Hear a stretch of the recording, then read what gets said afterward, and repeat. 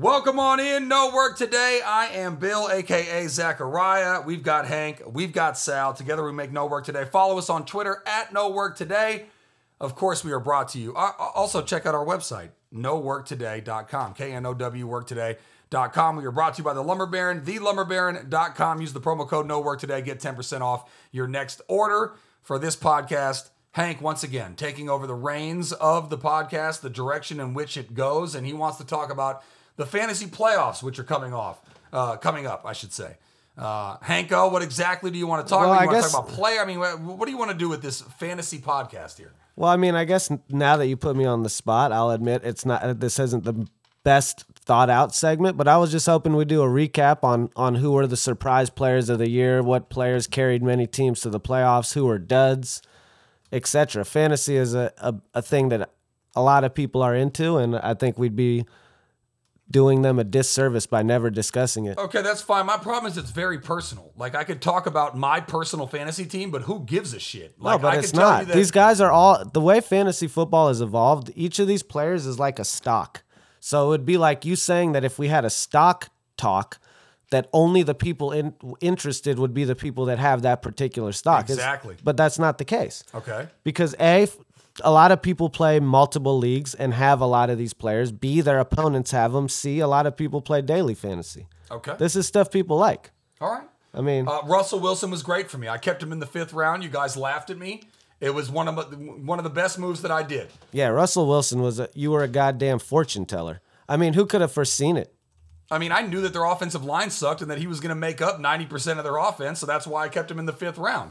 I also had 1,841.22 points scored against me. You pieces of shit had 1,511.17 and 1,595.33 respectively. I also scored 1,704.65 points. You idiots scored 1,603.36 and 1,568.51. You two morons in the playoffs. I'm rooting against you, and I missed the playoffs. So that's all I've got on fantasy. Well, there you have the luck involved in head-to-head, but you know what? I played the 4 best teams twice. You guys played the 4 worst teams twice. Well, you know what I kept suggesting that fell on deaf ears, including yours truly, a.k.a. you, that you would have benefited yours from truly here. Would be you. I know, my bad. Flag on you. Was that I kept saying that there should be a league bonus for most points against because of how unfortunate it is when it is you. That someone should be cashed out for such a nightmare. I had Russell Wilson, loved every minute of him. Demaryius Thomas, never had a quarterback. Sterling Shepard, he's a sleeper in your daily fantasy. He's the only wide receiver for the Giants, and Eli's coming back. I had Todd Gurley, he was a dreamboat. I had Mark Ingram, he was a dreamboat for the most part. Ingram was a big surprise, would you not say? Yeah, I would agree. I mean, that guy's game log was absurd. I was looking at it. The guy averaged damn near dub. T.Y. Hilton. My boy, the mercurial T.Y. Hilton, who way more boom than bust, who you wouldn't trade straight up for Dez Bryant. I had Jordan Howard, who we call Jordan Hobags for reasons I did not know. Inman is a rookie wide receiver for Chicago, who I picked up last week. He scored a touchdown. He's not a rookie, Bill. He played last year for the San Diego Superchargers. Thank you for that quick correction, as opposed to the 5-minute later correction from the last podcast. Williams from Green Bay was a running back that I picked up. Crabtree, thank you for getting suspended in the game that I needed the most. And then I added a bunch of guys that I might keep last year. Did you see me pick up Edelman, Spencer Ware, Dalvin Cook, and Allen Robinson, all so I can possibly keep them next year? They're all on IR. We got to review those. Keep picking these guys up when you're out of the league rules. But good luck with that. I did it. I mean, I'd say I think the biggest surprises. One of the Saints were a huge surprise in that their scheme was completely different from what most experts and pundits thought going into the year. I think everyone thought it was going to be another rendition of the Drew Brees show, and Michael Thomas was getting drafted high as hell everywhere. And these guys came out and had what you were calling thunder and lightning, and possibly had the 2 biggest surprises in the same backfield. What do you think, Sal? Like Kamara and Ingram were 2 of like the... Well, yeah, because you don't think the Saints are a running team in general. Well, also, it looked like a crowded backfield that would have been a nightmare before the season because you also had Adrian Peterson in there, who was the high-profile addition. So Kamara was seen going into the season as a step below those all the running backs that were drafted higher than him. You have rookies like Fournette and Dalvin Cook and McCaffrey, who were the highly touted of the rookie class. Kamara was a step below them in the draft and also was looking right at Adrian Peterson for carries. And the fact that that shook out the way it did is amazing that he's had the usage that he's had. This was a year, too, where if you were one of those guys that loves rookie running backs, whatever you swung at, you hit. I mean, Dalvin Cook got hurt, but until he did, he killed it. And who are the other rookies? McCaffrey, Kamara, Kareem Hunt went ham. Yeah, Kareem Hunt was the story of the first half of the season. Rookie wall. It's interesting. Kareem Hunt still leads the league in broken tackles at every level, at first contact and the second level. So it'd be interesting to see if he's able to turn it around down the stretch or if it really is fatigue and the rookie wall, as Bill mentioned. Doesn't seem to be affecting the other rookie running backs, though. McCaffrey's actually getting better as the season goes on. Yeah, it was one of those years where every goddamn running back in the draft panned out. All right, got anything else on fantasy here? I mean, shit, I could talk about fantasy forever. Go ahead. Talk about your daily fantasy. No. We'll leave that for another What was day. your big decision that you were making? You were over there fretting we cannot, on it. knock on wood, we're not going to devil tongue it like that. You mean devil tongue it? By talking about it, you devil tongue it? You Oh, devil yeah. tongue it when you say it's not going to happen. Or it is going to happen and then it doesn't. Receiver-wise, some of the higher-profile guys really struggled this year. You have Julio Jones, despite his breakout performance against the Bucs, is in the 20s of receivers this year. He's not up there. Mike Evans, a big dud this season as well. Keenan Allen is one who struggled out of the gate, but your faith has been rewarded if you stuck with him. But some of the higher-profile receivers expected to perform have been hit or miss, and some lesser-known names like Adam Thielen and guys like that have jumped up the leaderboard at the wide receiver slot.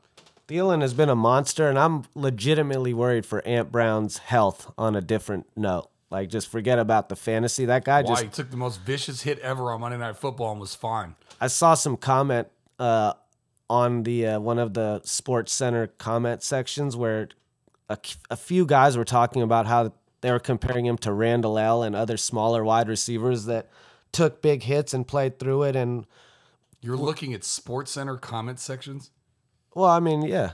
Wow. Occasionally. I don't look at comment sections ever. Yeah, you can have some good laughs in there, Bill. No, it's the worst place to be. It's the biggest vortex of hell. Oh, you don't comment yourself and get yourself mixed even in. But looking, I feel dirty. Yeah, I it need is. to shower after I look at any YouTube video. I don't care what it is. It could be about like not a pony YouTube. Jumping on a rainbow, singing, reading Rainbow in the background, and I still wouldn't want to read the comment section. Comment section is for actual, literal deadbeat losers. Yeah. Sometimes it's good, but once it gets over a certain amount of views, you're going to get a bunch of maniacs on there. Did you see that the KKK hired people to make comments on there's so many bot trolls nowadays. That stay the hell away from in sections. general, that's a great Anyways, policy. Antonio Brown just took the hardest hit ever and is fine. I'm not worried about his health. I mean, I am. All right. And also, this year was oddly, too, if you went high QB, the only way you could have not gotten something that hurt you was if you got the 40-year-old man Brady, because Breeze has turned into a handoff machine. Rodgers hurt, and those were the real big three coming in. And some of the unknown guys, you have guys like Josh McCown and Case Keenum who have put up fantasy gold and throwing to unexpected guys also. We already mentioned Keenum throwing to Thielen. You got McCown out there throwing to Robbie Anderson, who was undrafted in most leagues, mostly an unheard of guy. Blonde dreads. Robbie Anderson is a machine. Blonde dreads. That guy's a jump ball artist. Again, a team that embraces risk. The Jets say, you didn't expect us to be phone good on anyway. During a podcast. You didn't expect us to be good anyway. We'll be happy to chuck it deep and embrace the risk reward. That's been the key to some of Robbie Anderson's big games. And shout out to Larry Fitzgerald, the guy who never gets old. He's been doing it forever. He pump faked us. He had bummy QBs who refused to throw to him a couple of years. We thought he was washed up. He somehow figured it out and just said, hey, we talked about this earlier, how who was it that we were mentioning saved a career for a lot of guys by getting the ball even when he wasn't open? The wide receiver, Larry Fitz, has basically pioneered a philosophy that says, hey, I don't need separation. I don't need to be open. Just throw it anyway. I'll go up and get the ball. I'll tell you when he was open was in week 3 when he put up whatever the fuck he put up to beat me on your silly goddamn team. That was... All right, we got anything else on fantasy? This is your guys' segment, so I've got nothing for you. So I don't know if you're looking towards me in order to make a transition here, but I've got literally nothing. I could tell you what my team that went 13-1, what that roster is, because I don't think it's very good, but it's got a bye, and we're sitting pretty. The only loss that we have was by 0.5 point on Monday Night Football on the, as you love to correct me, the second to last play of the game. Keenan Ivory Waynes caught a pass before the Chargers' Sung Young Ho, or whatever his name was, missed a field goal. That's my only loss. Otherwise, we'd be 14-0. It's always impressive when you go out there and go 12-1. So tip my cap to you. Should be 13-0. Asterisks on that 12-1. There you go. Anyways, we have a bye. That's all. That's the only league I care about. That's all you can ask for is the bye right into the semis. It's always nice. Yep. All right. Well, good luck with all your fantasy teams out there. At No Work Today on Twitter, KNOW Work Today. Always brought to you by The Lumber Baron. Go to thelumberbaron.com. Use the promo code No Work Today, 10% off your order. Until next time, for Sal and Hank, I'm Bill, a.k.a. Zachariah. Holla!